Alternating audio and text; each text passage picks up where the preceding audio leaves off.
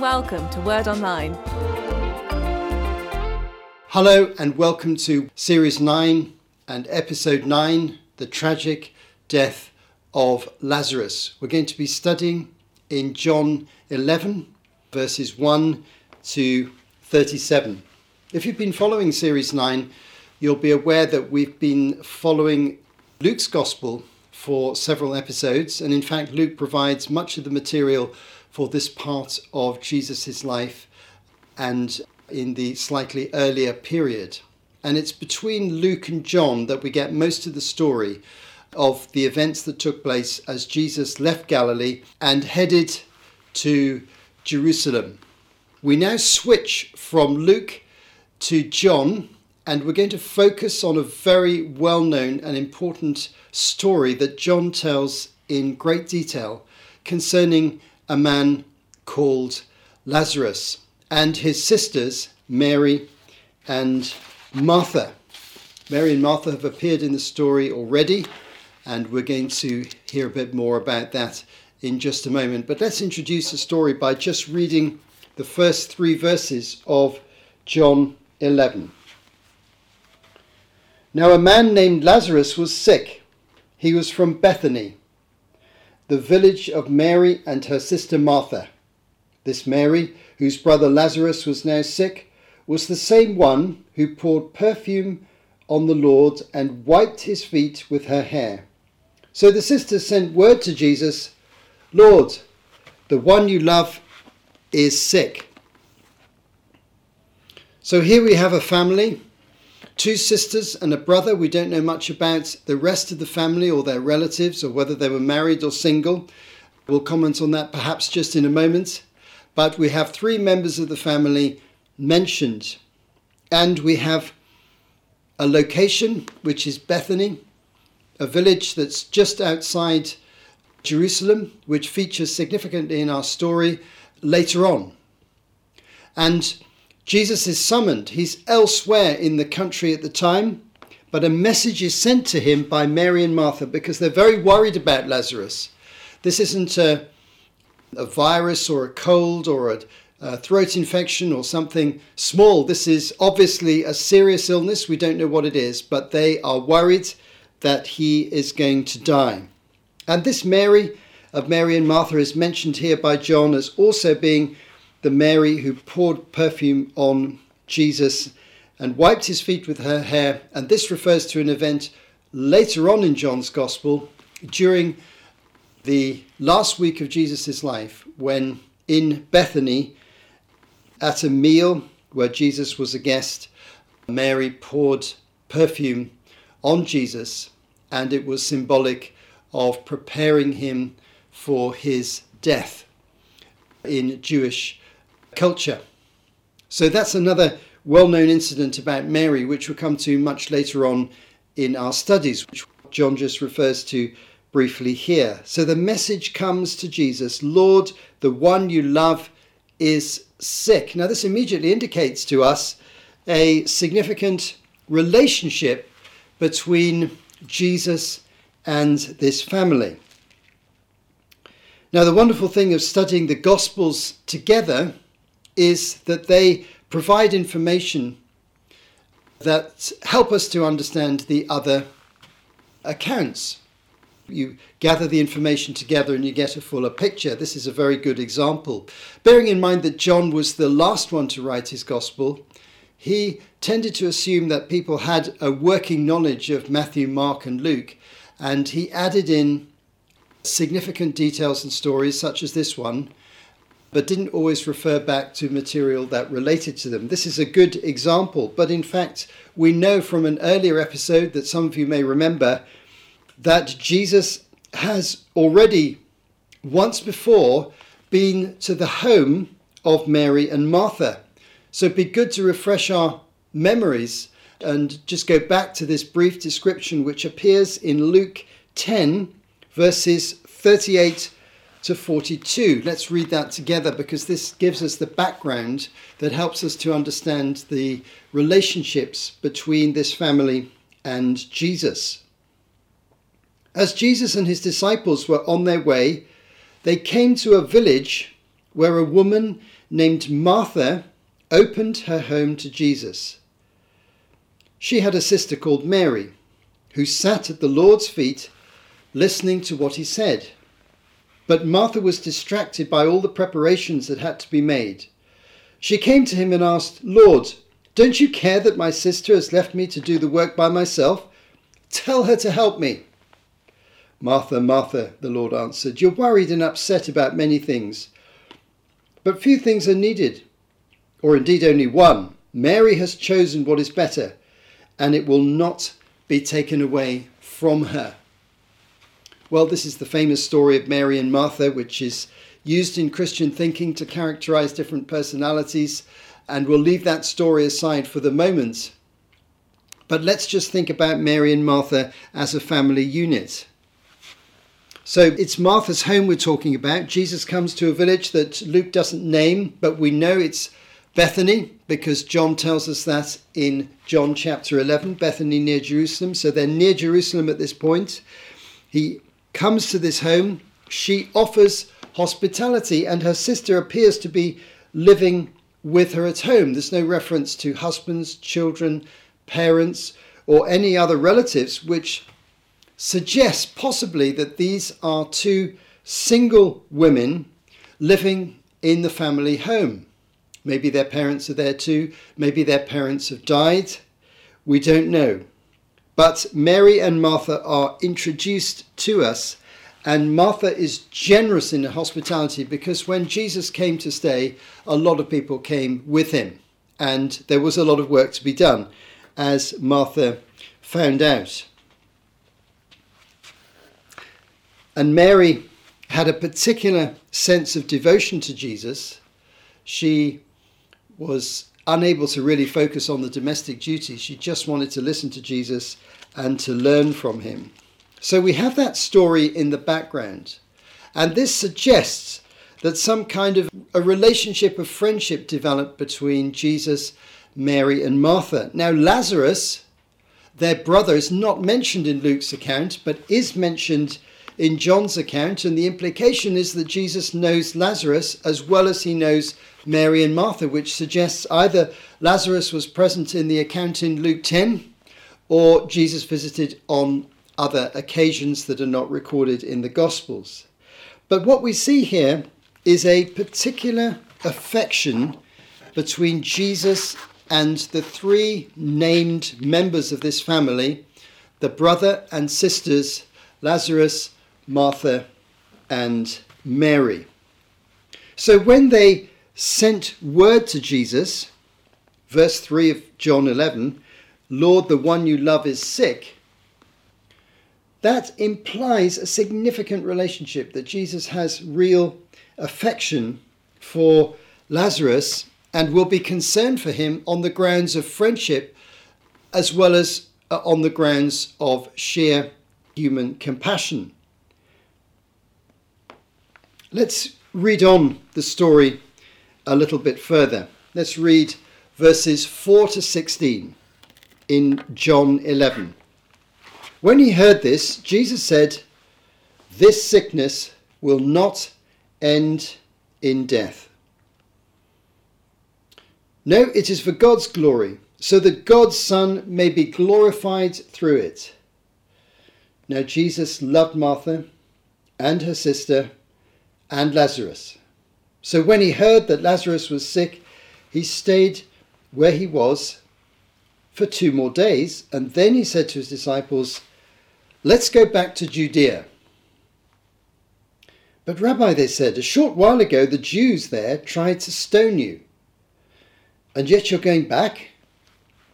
Jesus answered, "Are there not 12 hours of daylight? Anyone who walks in the daytime will not stumble, for they will see by this world's light. It is when a person walks at night that they stumble, for they have no light." After he had said this, he went on to tell them, "Our friend Lazarus has fallen asleep, but I'm going there to wake him up." His disciples replied, "Lord, if he sleeps, he will get better." Jesus had been speaking of his death, but his disciples thought he meant natural sleep. So then he told them plainly, Lazarus is dead. And for your sake I'm glad I was not there, so that you may believe, but let us go to him. Then Thomas, also known as Didymus, said to the rest of the disciples, let us also go, that we may die with him. Well, this is quite an intriguing story here unfolding. Jesus believes and understands that God is going to be glorified through this seeming tragedy that is taking place. And we see very clearly his friendship for the family. Verse 5, it says that he loved Martha and her sister and Lazarus. There's a human component here that's very strong. Jesus had a number of close personal friends, and John identifies these three as being amongst them. But notice, Jesus didn't rush. Whenever we hear that someone's in trouble or critically sick, the very first tendency we have is to move quickly, to rush, to get to the bedside, to get to the place, to get to the house, to get to the hospital as quickly as we can. But Jesus stayed where he was and waited for 2 more days. Now, he was busy in his ministry. If we follow the chronology of John's Gospel, he was on the other side of the River Jordan, John 10, verse 40. He was outside Judea in a neighbouring district called Perea, in the southern area of the country, but the other side of the River Jordan, which was the main dividing point, east of the River Jordan. And that was a different jurisdiction that was ruled over by Herod Antipas, or Herod the Tetrarch, rather than directly by the Romans under Pontius Pilate in Judea. So in order to go back, he had to make a reasonably long journey. And one of the interesting things about this journey is that going back into Judea at this point caused the disciples to be anxious. They're a bit worried. They remembered what happened when Jesus was previously in that district. Jerusalem is at the centre of Judea. He'd been in Jerusalem recently and had some real hostility, with a threat even upon his life through a spontaneous act of stoning him. We see this in John 10, verse 31, and referred to in John 11, verse 8. But Rabbi, a short while ago the Jews there tried to stone you, and yet you're going back. They know where Jesus is going. He's going to Bethany. It's only about 3 kilometers outside Jerusalem. He's going right back to that place of danger. Towards the end of Jesus' life, Jerusalem and the surrounding area became a dangerous place. The influence of the religious leaders was strongest in those areas. Their headquarters were in Jerusalem. They were already intent on killing him. So for Jesus to go back to Bethany involves an actual risk of physical attack or arrest or some other form of harassment. Possibly even his life would be in danger. Such was the conflict with the religious authorities. And that explains why Thomas says in verse 16, let us also go, that we may die with him. He's acknowledging the risk that this could be the end of their ministry. And interestingly enough, Thomas shows real courage here. This is the same Thomas we call Doubting Thomas, because in the time of Jesus' resurrection, he wasn't present at the time when Jesus came to the house in Jerusalem where the disciples were present behind locked doors for fear of the Jewish leaders. And Jesus revealed himself to them. And Thomas, for some reason, wasn't there. And he said, I'm not going to believe until I actually see Jesus. I place my hands in his side and actually touch him and feel his physical presence. So we call him Doubting Thomas. But it was a fairly legitimate doubt in the context, and his bravery here suggests a man of real character. And we know that from early church history, the traditional records tell us that Thomas travelled far and wide, far to the east of Israel, into the Middle East and towards India, to preach the gospel. So here's a courageous man. Here's an act of courage from Thomas. He thinks there's danger, but we need to go because Jesus needs to respond to this need. And Thomas probably had faith that Jesus was going to do something miraculous. There had been people raised from the dead in the past that the disciples had seen.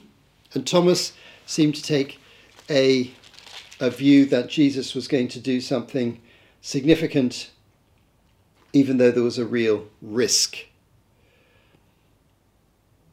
Verses 17 to 37 tells us the poignant and emotional story of Jesus' arrival in Bethany and his meeting with Martha and Mary after Lazarus' death.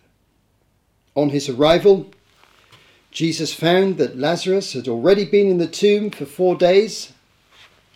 Now Bethany was less than 2 miles or 3 kilometers from Jerusalem, and many Jews had come to Martha and Mary to comfort them in the loss of their brother. When Martha heard that Jesus was coming, she went out to meet him, but Mary stayed at home. "Lord," Martha said to Jesus, "if you had been here, my brother would not have died. But I know that even now God will give you whatever you ask." Jesus said to her, "Your brother will rise again." Martha answered, "I know that he'll rise again in the resurrection at the last day." Jesus said to her, "I am the resurrection and the life. The one who believes in me will live even though they die, and whoever lives by believing in me will never die. Do you believe this?" "Yes, Lord," she replied. "I believe that you are the Messiah, the Son of God, who is to come into the world." After she had said this, she went back and called her sister Mary aside. "The teacher is here," she said, "and he is asking for you." When Mary heard this, she got up quickly and went to him. Now Jesus had not yet entered the village, but was still at the place where Martha had met him. When the Jews who'd been with Mary in the house comforting her noticed how quickly she got up and went out, they followed her, supposing that she was going to the tomb to mourn there. When Mary reached the place where Jesus was and saw him, she fell at his feet and said, "Lord, if you'd been here, my brother would not have died." When Jesus saw her weeping, and the Jews who'd come along with her also weeping, he was deeply moved in spirit and troubled. "Where have you laid him?" he asked. "Come and see, Lord," they replied. Jesus wept. Then the Jews said, "See how he loved him." But some of them said, "Could not he who opened the eyes of the blind man have kept this man from dying?" Lazarus was dead by the time Jesus arrived. And it was the Jewish custom to place the body of the deceased in the tomb very quickly. And then the whole community joined in showing their respects in public mourning. Crowd would go to the tombside at the time of burial, and then the community would be in a state of mourning for some time. People would come to the house of the family, show respects. People would go to the tombside, and many would weep in public for the person who has been lost. We see a similar scene earlier in the Gospels in Luke 7, when Jesus raised the son, the only son of a widow in a place called Nain.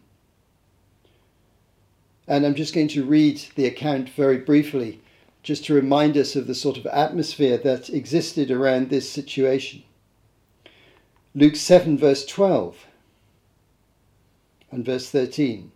As he approached the town gate, a dead person was being carried out, the only son of his mother, and she was a widow, and a large crowd from the town was with her. When the Lord saw her, his heart went out to her, and he said, "Don't cry." So in this particular case, the funeral party were heading to the site of the tomb, and a large crowd from the town was with her. This is indicative of the sort of mourning. People in a whole community will engage in an act of mourning in a small village like Nain, and for that matter, like Bethany. So we can imagine large crowds being on the street at the side of the tomb, talking amongst each other, coming to the family home, bringing gifts. And this is the context in which Jesus arrives. Public mourning is already taking place. Jesus talks to Martha first of all. She's so regretful that Jesus had not come in time. What she anticipated was Jesus performing a healing miracle on a sick man. That was the sort of thing Jesus did hundreds and thousands of times. And Martha knew about that and would have seen some of those healing miracles. But no, it was not to be. But she had faith in Lazarus being raised again from the dead at the last day, that is the day of God's judgment and the day of the end of this age that the Jews believed in. So she generally had the right understanding of what would happen, that he would be raised again at the last day. And most Jews at this time believed in a physical resurrection. Not all Jews did. The Sadducees didn't believe in a physical resurrection, but most of the Jews did. But they didn't have a very clear idea how this whole process was going to happen. Jesus comes in and declares, "I am the resurrection and the life. The one who believes in me will live even though they die. Whoever believes in me will never die." Do you believe this? And Martha says, "Yes, I believe that you're the Messiah, the Son of God, who is to come into the world." She has a very strong faith in Jesus. It's not just a friendship, it's not just sentimental, it's not just because Jesus has been to the home and he knows the family and she's expressed hospitality towards him and his disciples. No, she believes. She has a living faith, but she doesn't know how to apply her faith to this tragic circumstance that her brother has died. We can assume he's probably relatively young, and so that makes the death that much more tragic. It's a premature death that we are talking about. Then Mary comes. She's distressed. She wanted Jesus to come earlier. She doesn't understand why Jesus took so long to travel over. And during the time between the message being sent to Jesus and his arrival in Bethany, during that very time, Lazarus had died and breathed his last.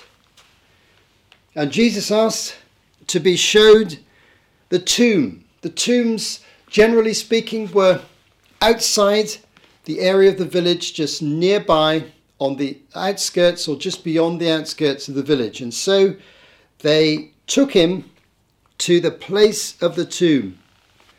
And as he was going to the tomb, or perhaps when he got to the tomb, Jesus' emotions became very intense, and we have this amazing, powerful and unique biblical verse in the Gospels, the shortest verse of the Gospels in John 11 verse 35, Jesus wept.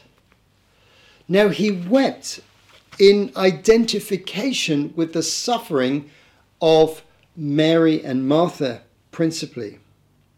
Maybe you know that feeling where other people's distress is so powerful in your consciousness that you cry with them.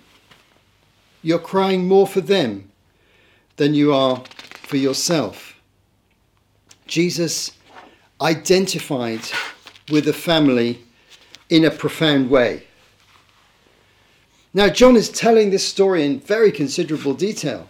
And in the next episode, we will see how amazingly Lazarus is raised again from the dead, miraculously. And there are only three clear-cut examples of resurrection in the Gospels where Jesus actually raises people from the dead. This is the third and the last one. The first one is in Galilee.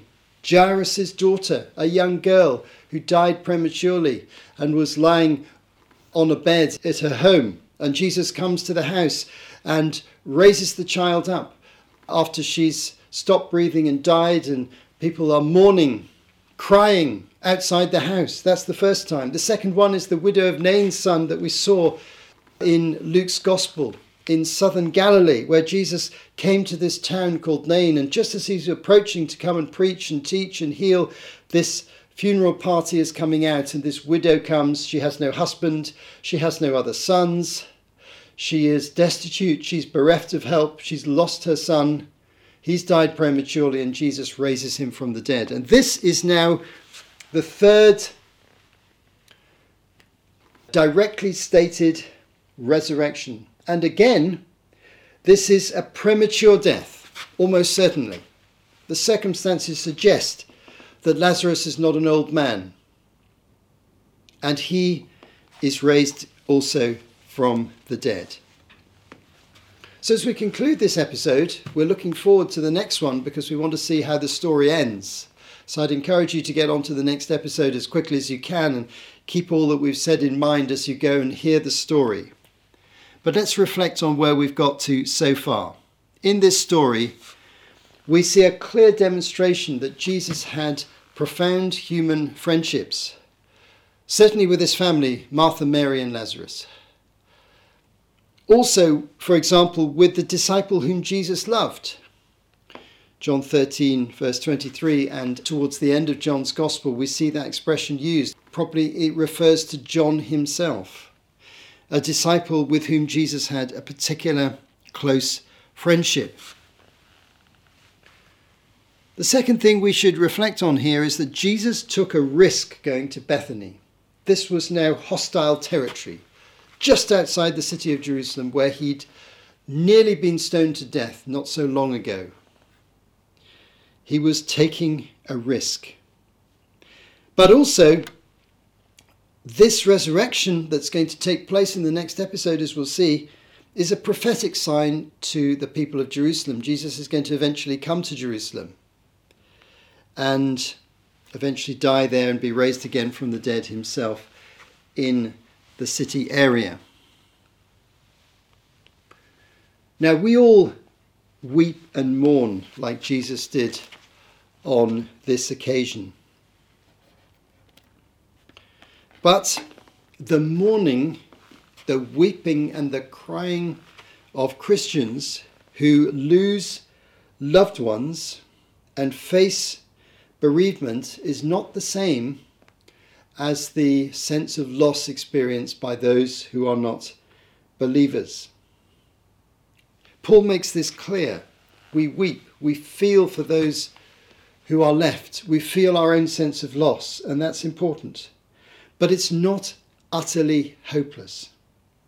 1 Corinthians 15, verse 19. If only for this life we have hope in Christ, we are of all people most to be pitied. Our faith isn't only for this life, it's for eternal life. 1 Corinthians 15, verses 22 to 25. For as in Adam all die, so in Christ all will be made alive, but each in turn. Christ the first fruits, then when he comes, those who belong to him. Then the end will come, when he hands over the kingdom to God the Father, after he has destroyed all authority, dominion and power. For he must reign until he's put all his enemies under his feet. The last enemy to be destroyed is death. We have a hope for eternal life and for resurrection life. Jesus proclaims here unambiguously that he is the resurrection and the life. The physical resurrection of people like Lazarus and the widow of Nain's son and Jairus' daughter are prophetic indicators that life goes beyond the grave, and there will be eternal life for those who believe, and an eternal physical life in a resurrected body. And we're going to study that in much more detail when we get to series 14 and we look at Jesus' own resurrection. This is a powerful and very human story, but it's only part 1. Part 2 comes in the next episode, and I hope you'll join us and so we can share it together. You have been listening to Martin Charlesworth for Word Online. To find out more, visit wordonline.org.